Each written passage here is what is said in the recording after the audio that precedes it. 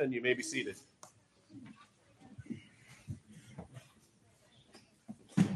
Well, if you have your Bibles with you this evening, turn with me once more and one final time to Hosea. Believe it or not, we are finishing up the book this evening. Hope it's been a blessing to you.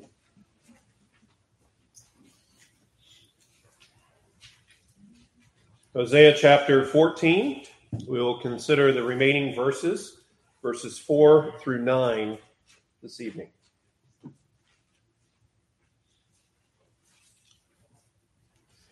Join me once again in prayer. Our gracious God and Heavenly Father, as we come to your word, we recognize that it is true and right. It is just. It is the light that we need, Lord, by your Spirit's work. We pray, Lord, that your Spirit would shine the light of your word in our hearts and our minds this evening. Illumine us. Cause us to see, cause us to know and to understand more of you, more of Christ, more of your commands, and how we must live. We pray these things in Christ's name. Amen.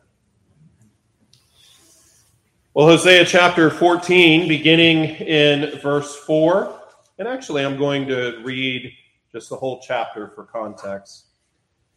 Let's begin in verse 1. Chapter 14, beginning in verse 1. This is the holy, the inspired, the inerrant, and infallible word of God, written for you and for me today.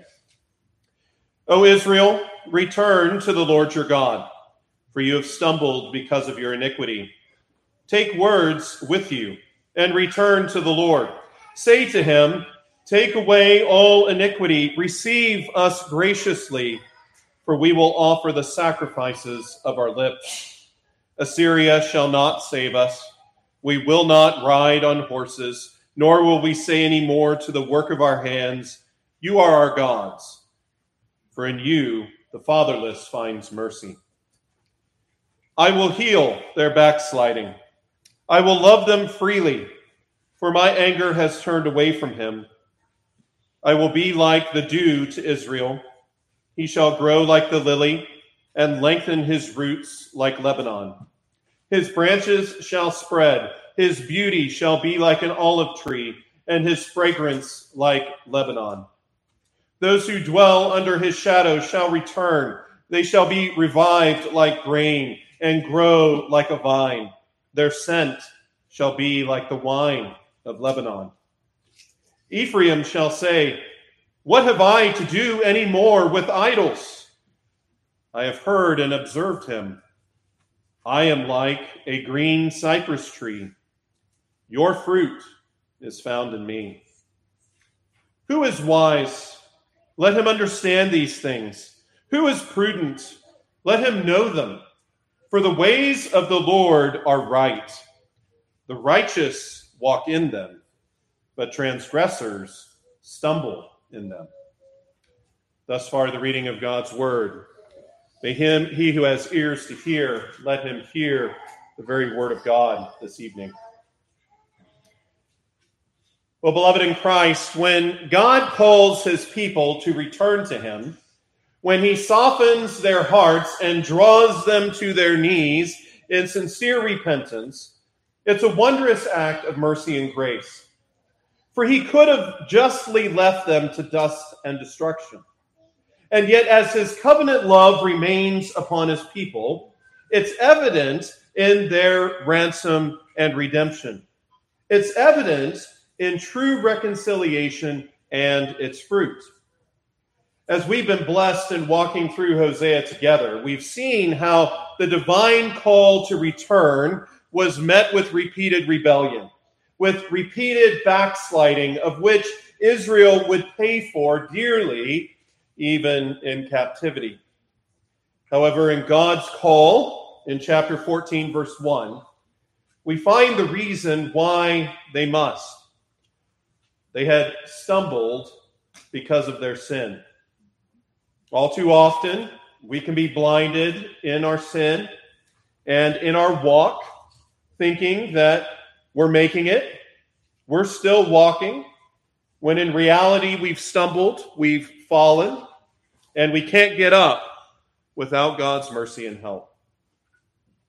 As with all work of reconciliation and relationships, we can't just go to our Lord and expect all will be well and resolved by our mere walk with him again. No, as Hosea taught Israel and teaches us, we must take words when we repent and turn to God. Hosea's example and model is so good and helpful to us in this, isn't it? For sometimes we don't know what to say, but the Spirit does. The Spirit teaches us the right words that then flow from our hearts and out of our mouths to him. And why is this even possible? Why are those who have sinned against their covenant Lord, who would surely receive the consequences of their sin, of judgment for their rebellion, why are they drawn and lifted out of the pit? Why are their hearts changed and their lips opened to the living God? For in him the fatherless finds mercy, Hosea said. Because of the deep covenant love of Jesus, we too have found mercy. Praise the Lord. Those who are the recipients of divine mercy are also the recipients of divine healing and restoration. See that here in this chapter. Again, we find ourselves pointed to the wonderful work of Christ here in the gospel as Hosea concludes his prophecy. Let's consider Hosea's words regarding God's promise to heal and to restore backsliders in verses 4 through 7. God's people being green and fruitful in verse 8. And also what is true of the wise and the prudent in verse 9. Look at what Hosea says in verse 4a. Words regarding what the Lord would do. He says, I will heal their backsliding. Now let's pause there and see how divine healing and restoration comes within the context of divine mercy. Divine healing and restoration comes within the context of divine mercy. As God's people are called to bring words of repentance in prayer to God.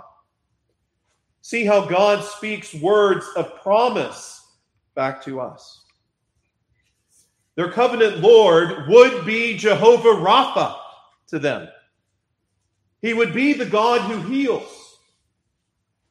Consider Zechariah chapter 1, verses 12 through 17. We see this. In verse 12 says, Then the angel of the Lord answered and said, O Lord of hosts, how long will you not have mercy on Jerusalem and on the cities of Judah, against which you were angry these 70 years? Notice verse 13. And the Lord answered the angel who talked to me with good and comforting words. And so the angel who spoke with me said to me, Proclaim, saying, Thus says the Lord of hosts, I am zealous for Jerusalem and for Zion with great zeal. I am exceedingly angry with the nations at ease. For I was a little angry, and they helped, but with evil intent. And therefore, thus says the Lord, note, I am returning to Jerusalem with mercy. My house shall be built in it, says the Lord of hosts. And a surveyor's line shall be stretched out over Jerusalem. Again, proclaim, saying, Thus says the Lord of hosts, my cities shall again spread out through prosperity. The Lord will again comfort Zion and will again choose Jerusalem. See these wonderful words of mercy. See these good and comforting words that the Lord gives his people. He will return. He has come to them in mercy. He will build them up again. In Scripture, beloved, God teaches us about his ability to heal his creatures in every possible way. And as we are considering Hosea's words here regarding healing and restoration that the Lord would provide, I think it's helpful for us to consider his healing work. He heals us emotionally. We see this in Psalm 34, verse 18. The Lord is near to those who have a broken heart and saves such as have a contrite spirit. Our God also heals us physically.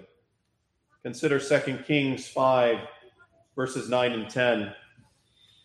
Then Naaman went with his horses and chariot, and he stood at the door of Elisha's house. And Elisha sent a messenger to him, saying, Go and wash in the Jordan 7 times, and your flesh shall be restored to you, and you shall be clean. This wasn't healing from Elisha. This was healing from the Lord. He also heals us spiritually. Consider the wonderful words of Psalm 103, verses 2 and 3. Bless the Lord, O my soul, and forget not all his benefits. How many of you have memorized this verse, these verses? But it goes on. Forget not all his benefits in verse 3, who forgives all your iniquities and heals all your diseases. My friends, what did Hosea say that God would heal in Israel? He would heal their backsliding. Let that sink in for a moment and think about that. He would heal their rebellion. The rebels that they were, he would heal the very thing that offended him. Literally, the great healer would heal their turning back, their apostasy. This was one of the big, blaring sins that Israel committed in Hosea's prophecy. But they needed to know that God would heal them of it. See that with the call to repent comes assurance of pardon, that God would forgive those who genuinely confess their sins. Praise the Lord that we have such assurance of pardon because of and in Christ. Indeed, you do, beloved. Never forget John's words in 1 John 1:9 that teaches us this. Memorize this verse if you haven't yet, kids. It is good to keep in our hearts and in our minds. If we confess our sins, he is faithful and just to forgive our sins and to cleanse us from all unrighteousness. But notice that God wouldn't only heal them and turn them from their waywardness. He wouldn't only forgive them. He would do these things. But what does he say in 4b?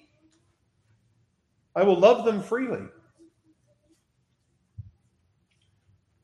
What does loving them freely mean? In the Westminster Confession of Faith, chapter 2, section 1, we're taught some wonderful attributes of God.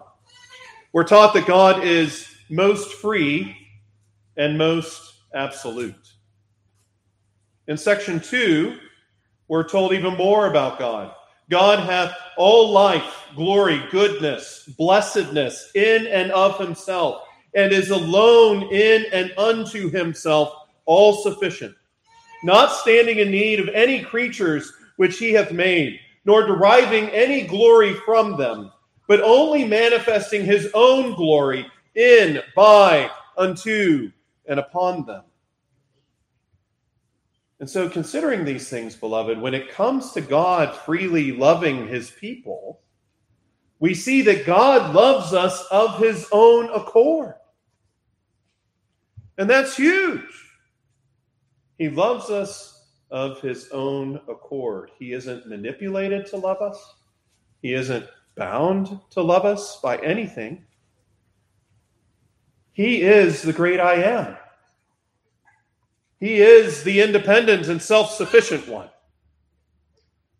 The maker of all that is, the maker of our very souls, our very being.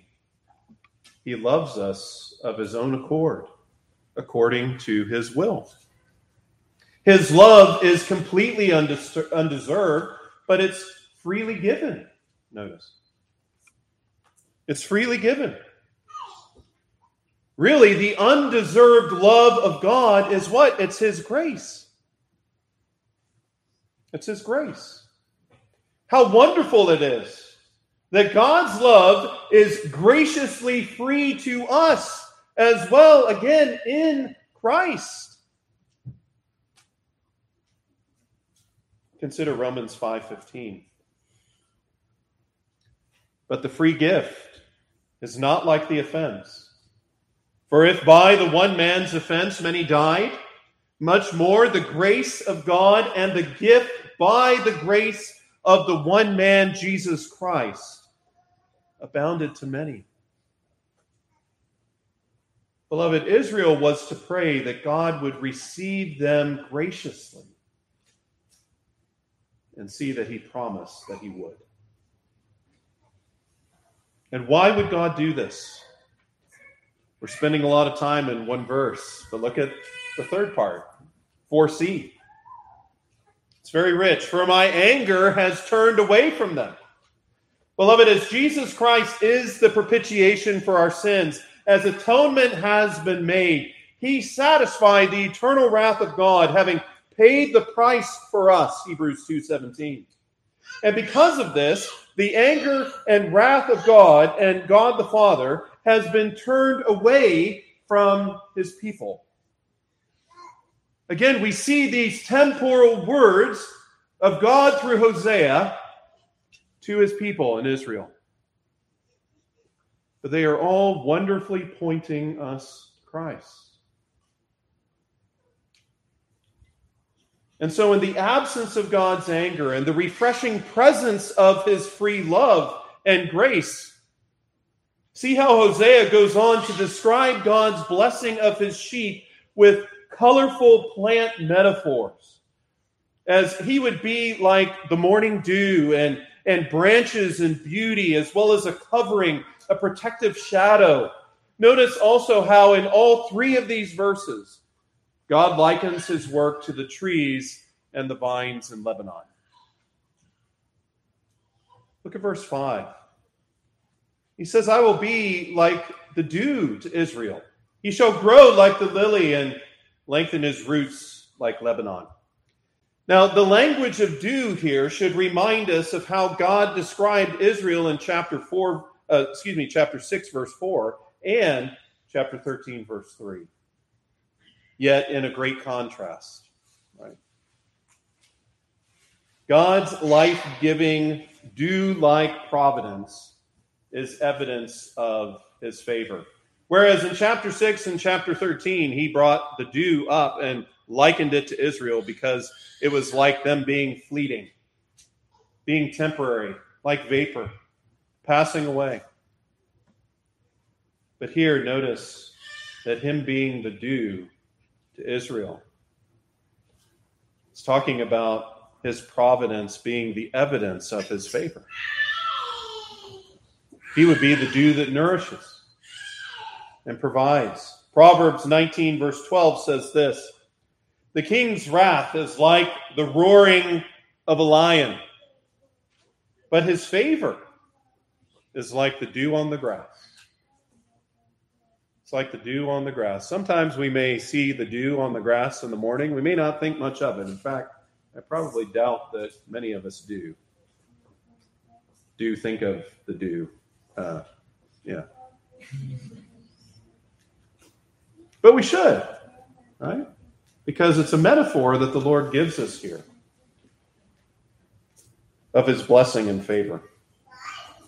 Whereas Israel's faithfulness was said to be like the morning dew that passes away in those verses. See how God's work, being like dew, is completely different. His work and his blessing is nourishing and strengthening. God's work wouldn't be fleeting with no lasting benefit. No. it would be like bringing lasting growth and stability so that Israel would be like the lily and her roots would be comparable to the deep roots of the grand cedars in Lebanon. We hear time and again in the scriptures of the great trees of Lebanon, and don't miss the fragrant connections that he makes here. But those great cedars in Lebanon had deep roots. That's what Israel would be like. As they heard these words, you can imagine the joy and the comfort that they received as they thought about these things. They made these connections with these metaphors. They knew exactly what he was portraying and what he was communicating. Such joy, such benefit, even as they were in the midst of pain and captivity, and would be. But look at verse 6. His branches shall spread, his beauty shall be like an olive tree, and his fragrance like Lebanon. And so the spreading of branches shows the good health of the tree, and further see the fragrant beauty depicted here, the attractive appearance and the memorable aroma, and the flowering fruitfulness of the cedars and the olive trees fills in more of the picture.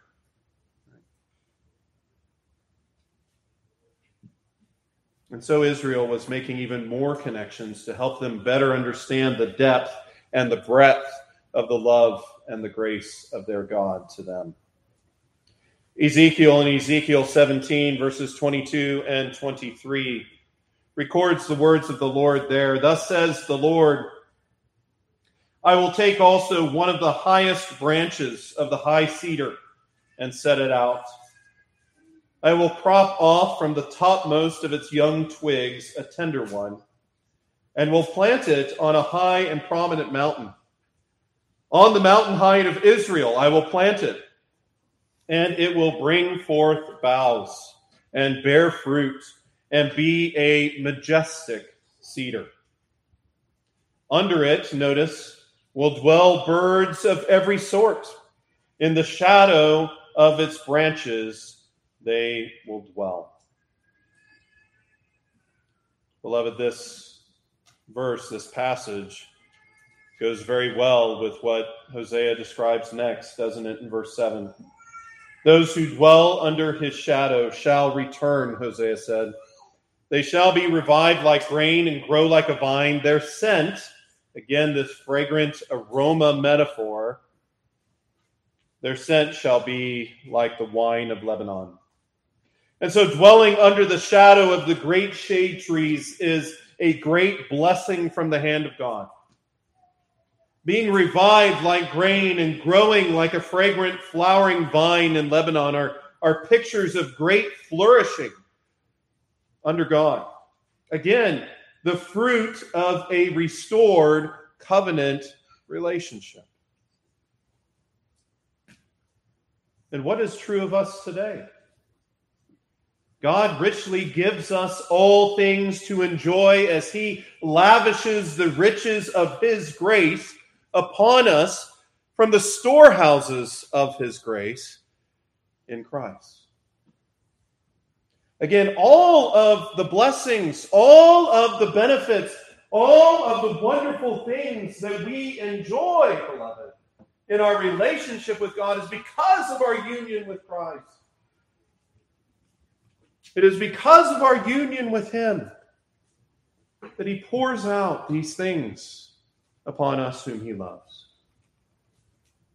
And therefore, what does Hosea say? Ephraim would deal with his idolatry. Look at verse 8. Ephraim shall say, what have I to do anymore with idols? As we've been making our way through this prophet, we would have asked that question and hoped they would ask that question much sooner, wouldn't they? But here, the Lord says they would definitely ask, what have I to do anymore with idols? I have heard and observed him. I am like a green cypress tree. Your fruit is found in me. Ephraim's words here show the fruit of the penitent, changed heart. Remember the words of verse 3. Nor will we say any more to the works of our hands, you are our gods.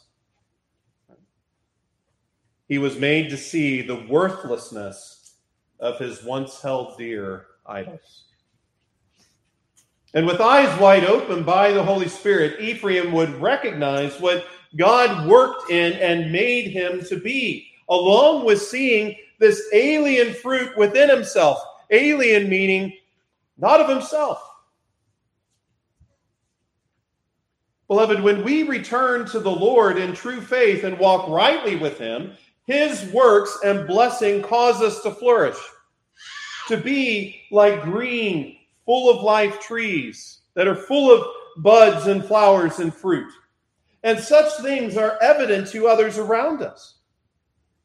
But God also allows us to see his grace in our lives, that we would praise him and give Christ the glory, recognizing too that the fruit that we bear isn't our own fruit, but it is the fruit fueled and born in us by another as we are connected to the true vine, Jesus Christ. And his work, by his Spirit, is bearing good fruit in us.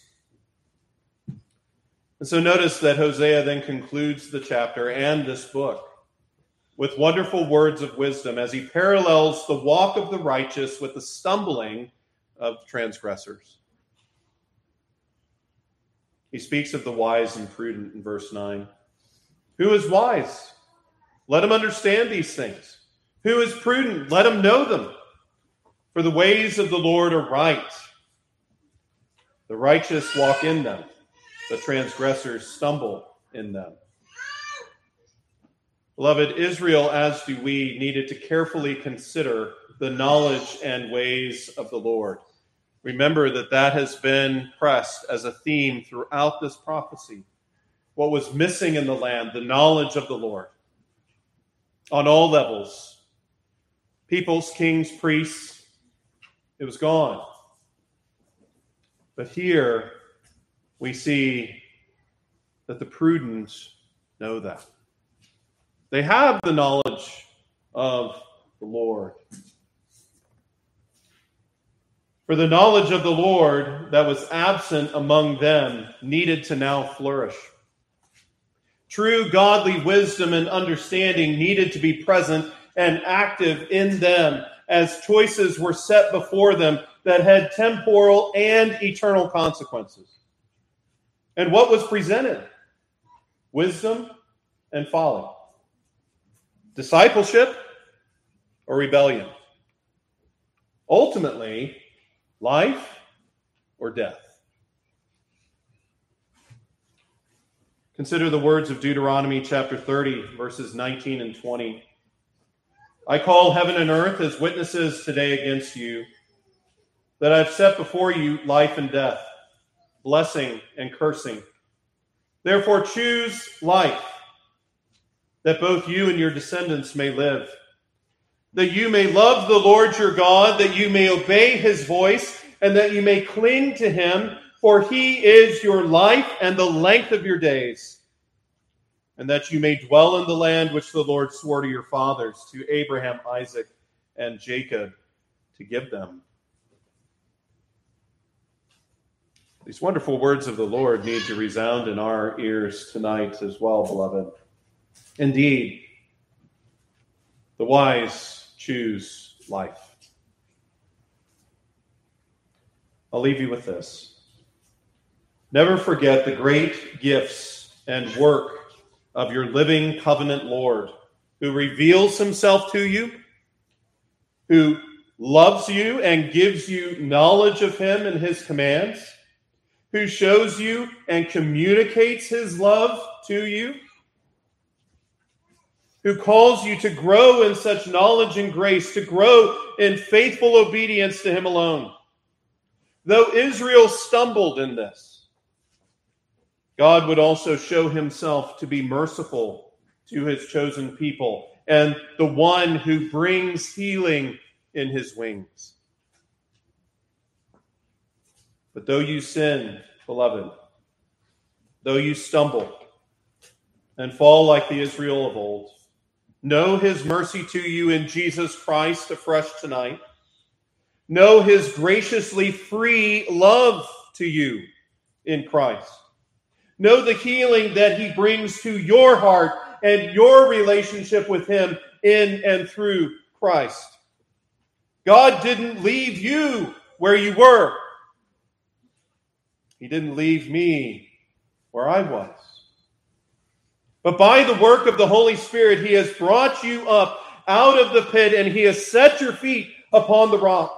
He has given you rights as an heir of an eternal inheritance with Christ. Praise the Lord. He is working in you now, causing you to flourish and to be beautifully and fragrantly fruitful for his glory. Praise him for that. Be thankful for that. For the Lord comes to you in his mercy and his love, with his favor. He freely loves you. But finally, prayerfully seek the Lord for his wisdom and understanding as he blesses you with such knowledge of himself. May that be more and more evident in your life as you walk in his ways. Amen. Praise God for his word. Let's pray together.